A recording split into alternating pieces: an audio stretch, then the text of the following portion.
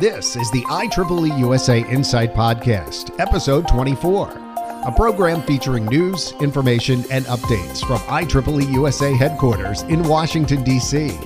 I'm your host, John Uglenski, and this month, Victoria Bannon brings you Millennial Moment on work-life balance. We interview Adam Kelly, Chief Technology Officer at Detect, Inc., and Georgia Stelluto updates you on ebooks and conferences, including the upcoming IEEE Sections Congress in Sydney, Australia.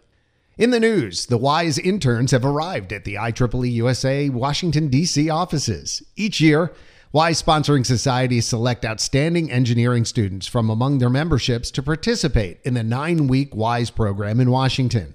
Students discover how government officials make decisions on complex technological issues while at the same time learning how engineers and scientists can contribute to the legislative process and regulatory decision-making. They join the thousands of other young professionals that intern in the Washington, D.C. area this summer. Are you a YP with a cool job? Maybe an interesting engineering idea? Do you love social media? Pad your resume with the IEEE USA Influencer Program and share your STEM-related ideas with our social media team. Email socialmedia@IEEE.org for more information. Trying to brush up your resume? Submit it to IEEE's Resume Lab, an exclusive member perk to gain a competitive edge in the hiring process. You can get feedback on your resume, participate in a mock interview, and even create a video resume. Check it out today by going to IEEE.org/resume lab. This is Victoria Bannon with Millennial Moment. This month, we'll be focusing on managing work-life balance. We live in a world of yes. We've been taught to hustle, to take every opportunity that is offered to us professionally, and to never ever say no to anything. But that can backfire hugely and actually leave workers feeling burned out. This can feel especially true if you're a young professional trying to prove yourself, trying to balance your projects, navigate office politics, and trying to keep up with your own personal obligations can be extremely difficult. And if you have a side hustle, as more than 1/3 of millennials do, it can feel like you hardly have time to eat, much less relax. Work-life balance is important, but in today's world, it can seem more like a luxury than a necessity. But having a balanced life actually improves the quality of your work. But how can you fit it in? A method of maintaining work-life balance that has been gaining momentum in the United States is the Hygge movement. Besides being a very funny word, Hygge is a Danish movement that advocates for relaxed living. It literally translates to coziness, but what it basically means is maintaining a work-life balance through self-care. You can find a full list of Hygge-approved activities online, from wearing cozy pajamas when you get home from work to turning off your phone after 5, but the basic principles can be defined as smelling the roses or enjoying the simple pleasures that life offers. No matter how busy your day is, you can incorporate some elements of Hygge in both your personal and professional lives. Here's how I do it.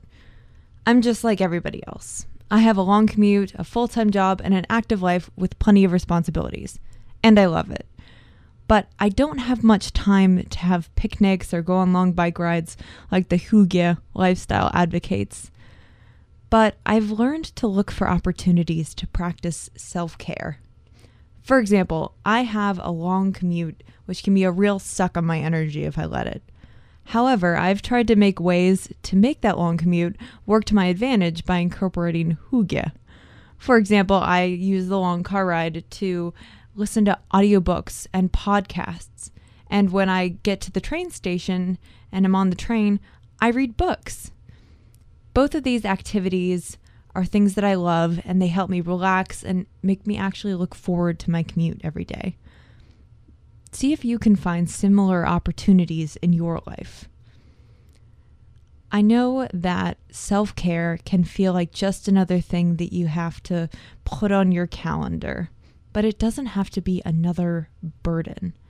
It can be as simple as enjoying a cup of coffee without distraction. And lucky for your boss, work-life balance has been proven to improve worker productivity. So try it today and watch your professional life blossom.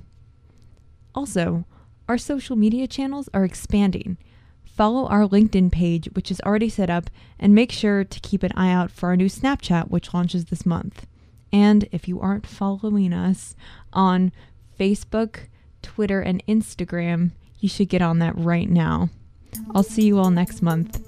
In the IEEE USA Insight Spotlight, we bring you close up to a newsmaker or public figure with a quick one-on-one interview. This month, we speak with Adam Kelly, Chief Technology Officer at Detect Inc.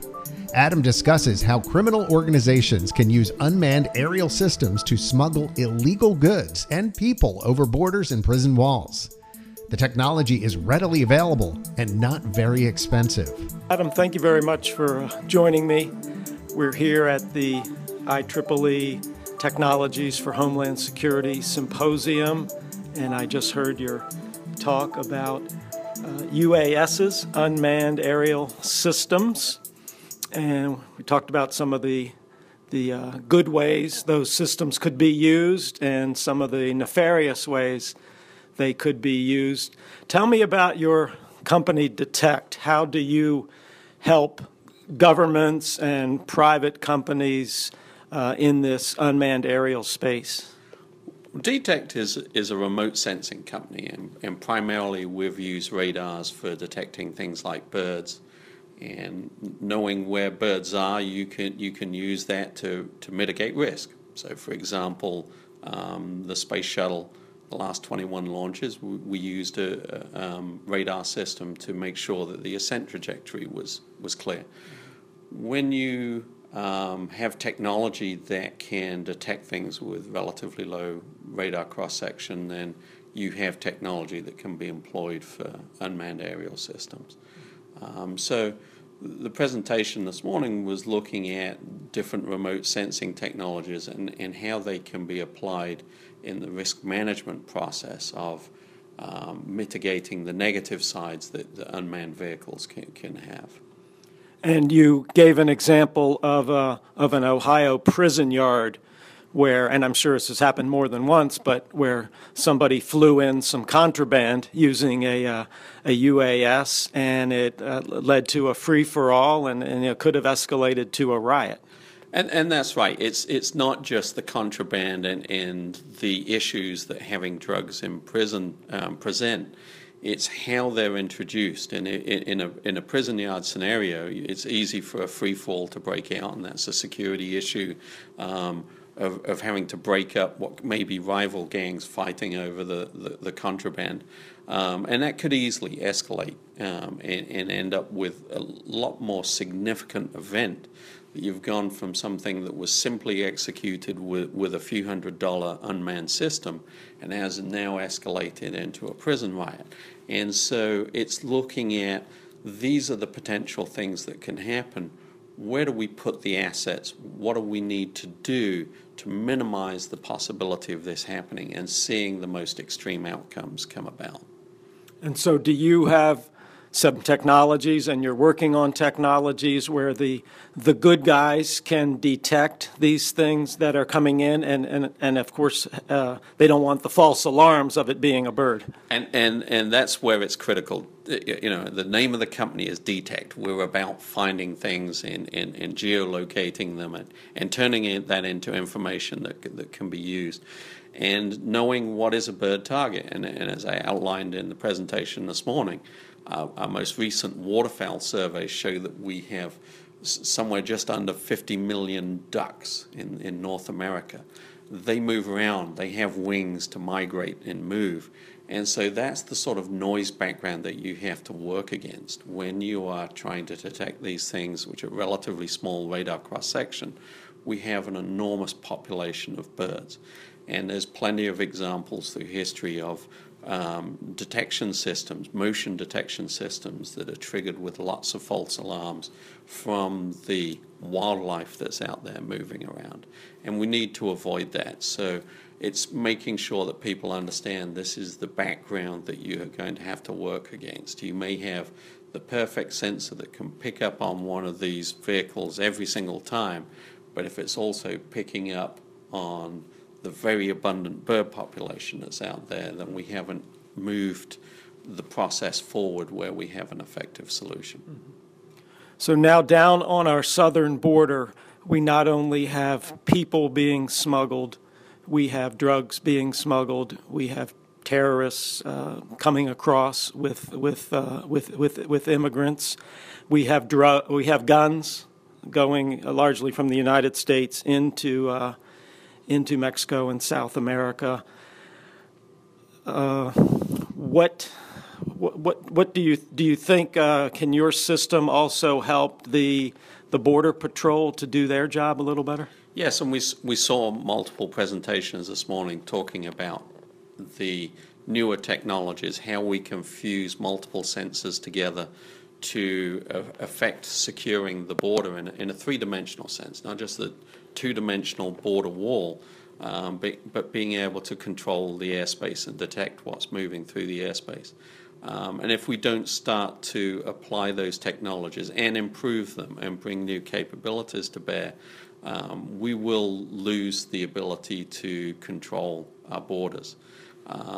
We have unmanned aerial systems now that you can buy commercially that can pick up 300 and 500 kilogram payloads. That means that people can easily come over border fences. It means that drugs can go one way and arms or money can go back the other way.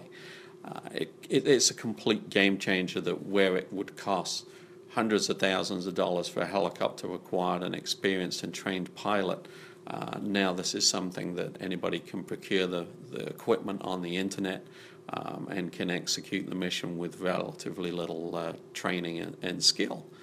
This is mostly taken care of by the technology that's in the vehicles themselves. So that ability to execute those types of incursions across our borders or any facilities perimeter fence, there are a huge number of options for criminal and terrorist use of that capability moving forward. So it seems like we're probably going to hear shortly about one of these UAS systems that's capable of handling a larger payload, getting a prisoner out of a prison. I think that's just a matter of time, and I think that anybody who relies on a perimeter fence today, they're thinking in a two-dimensional way of keeping the world out, and an unmanned vehicle will enable you to violate that perimeter fence. And so there's a lot of ways that criminal enterprises can use that to further their own ends. And the coyotes, the human people smugglers in largely on our southern border, I imagine they're probably going to start using this technology too. You were telling me a little bit earlier it doesn't really cost that much, and it doesn't have to be that technologically advanced. It doesn't, and you can lift somebody over a fence, even if it's 30 or 40 meters high. That fence can still be scaled, and if you can lift, we've got vehicles coming onto the market that can lift 800 kilograms. So that's several people that can come over in one flight, and the Border Patrol shows up. You can very easily move to another location, and it's going to mean that our entire expanse of border is much more easily violated than it has been in the past. I know you can't reveal everything, but is your company working with Homeland Security? We have worked with Homeland Security in the past, testing remote sensing technology on the north and south borders, and it's an area that we will continue to move our technology towards supporting those areas in the future. Now, you told me recently about a visit you had with a U.S. senator, and also you brought along your 12-year-old son, and some of the things he's doing with his unmanned aerial system helped show the senator that a lot of these technologies, these geolocation technologies that are being developed are easy to overcome. Yep. So we have where many of the commercial systems that you can buy now off the shelf. You could go to Best Buy and buy one of these unmanned systems. They have geofencing where if you're proximate to an airfield or some other critical infrastructure, you can't activate the system to fly. And I took my son along for his knowledge of the internet. We live in a world where you don't have to go to the library. You pull your cell phone out and you can look up whatever you want. And he was able to explain to the senator the multiple ways that you can work around those geofencing that he could find on the internet. That's the education system that's out there.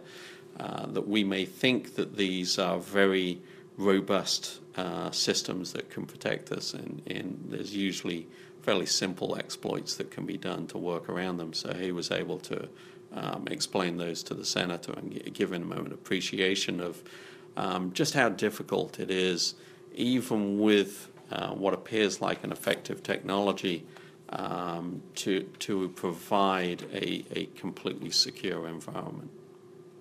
And you were saying that these DJI Phantom UASs are essentially a commercialization of cruise missiles. Would you talk a little bit more about that? Yeah, if you look at what an unmanned vehicle represents, it has precision navigation, has the ability to put in waypoints and fly a pre-programmed mission. It has the ability, even if it's a small payload, to carry a payload. And we can see in the example of the Ohio prison was taken in with the DJI Phantom. You had a cell phone and drugs and other forms of contraband on the vehicle. That even these small payloads can be delivered with precision. And the point being that the level of sophistication that we have on these vehicles is comparable to where we were with cruise missiles 15, 20 years ago. So we have managed to go from multi-million-dollar systems to something that can cost several $100s and can be obtained pretty much anywhere, commercial off the shelf. And so it's knowing and understanding that type of precision mission capability is there and can be exploited by people that want to use it to violate our different security mechanisms that we have grown accustomed to being able to use. Mm-hmm. So whether a more extensive wall or fence is built along the southern border or not, definitely technology is already playing a key role, but it sounds like it's going to have an even more key role to play in the future. Yes, what we saw with the other presenters this morning, where they were talking about passive and active technologies and how we cite those sensors and how we fuse the data together from those. All of that is going to be incredibly important in securing not only our borders, but our critical infrastructure. And the places where people aggregate, those are places that would potentially be terrorist targets. And we need to secure all of those environments. And it's going to take layered sensor technology and fusing that data together to give you that big picture and make it as difficult as possible for somebody to penetrate through that airspace. Well, Adam, thank you very much for your time and sharing your knowledge and expertise. It's been very enjoyable for me, and I certainly hope our listeners enjoy listening to this broadcast. Thank you, and I appreciate you taking the time this morning. Thank you. Thank you, Adam. And now here are some updates for IEEE USA eBooks and the IEEE USA conference calendar. IEEE members can now download the following IEEE USA eBooks for free. Until July 15th, the award-winning Women in Engineering Book 2, Passion, Perseverance, and Making a Difference. Go to shop.ieeeusa.org, log in with your IEEE web account, add the book to your cart, and use promo code JUNFREE17 at checkout. From July 1st through August 15th, Developing Your People, Common Sense Leadership in the Workplace, Volume 2, Employment Development Strategies. Go to shop.ieeeusa.org, log in with your IEEE web account, add the book to your cart, and use promo code JULFREE17 at checkout. And IEEE USA's new audio ebook, Staying Sharp Volume 1, Tips for Staying Sharp Inside Your Company, is also still available free to members.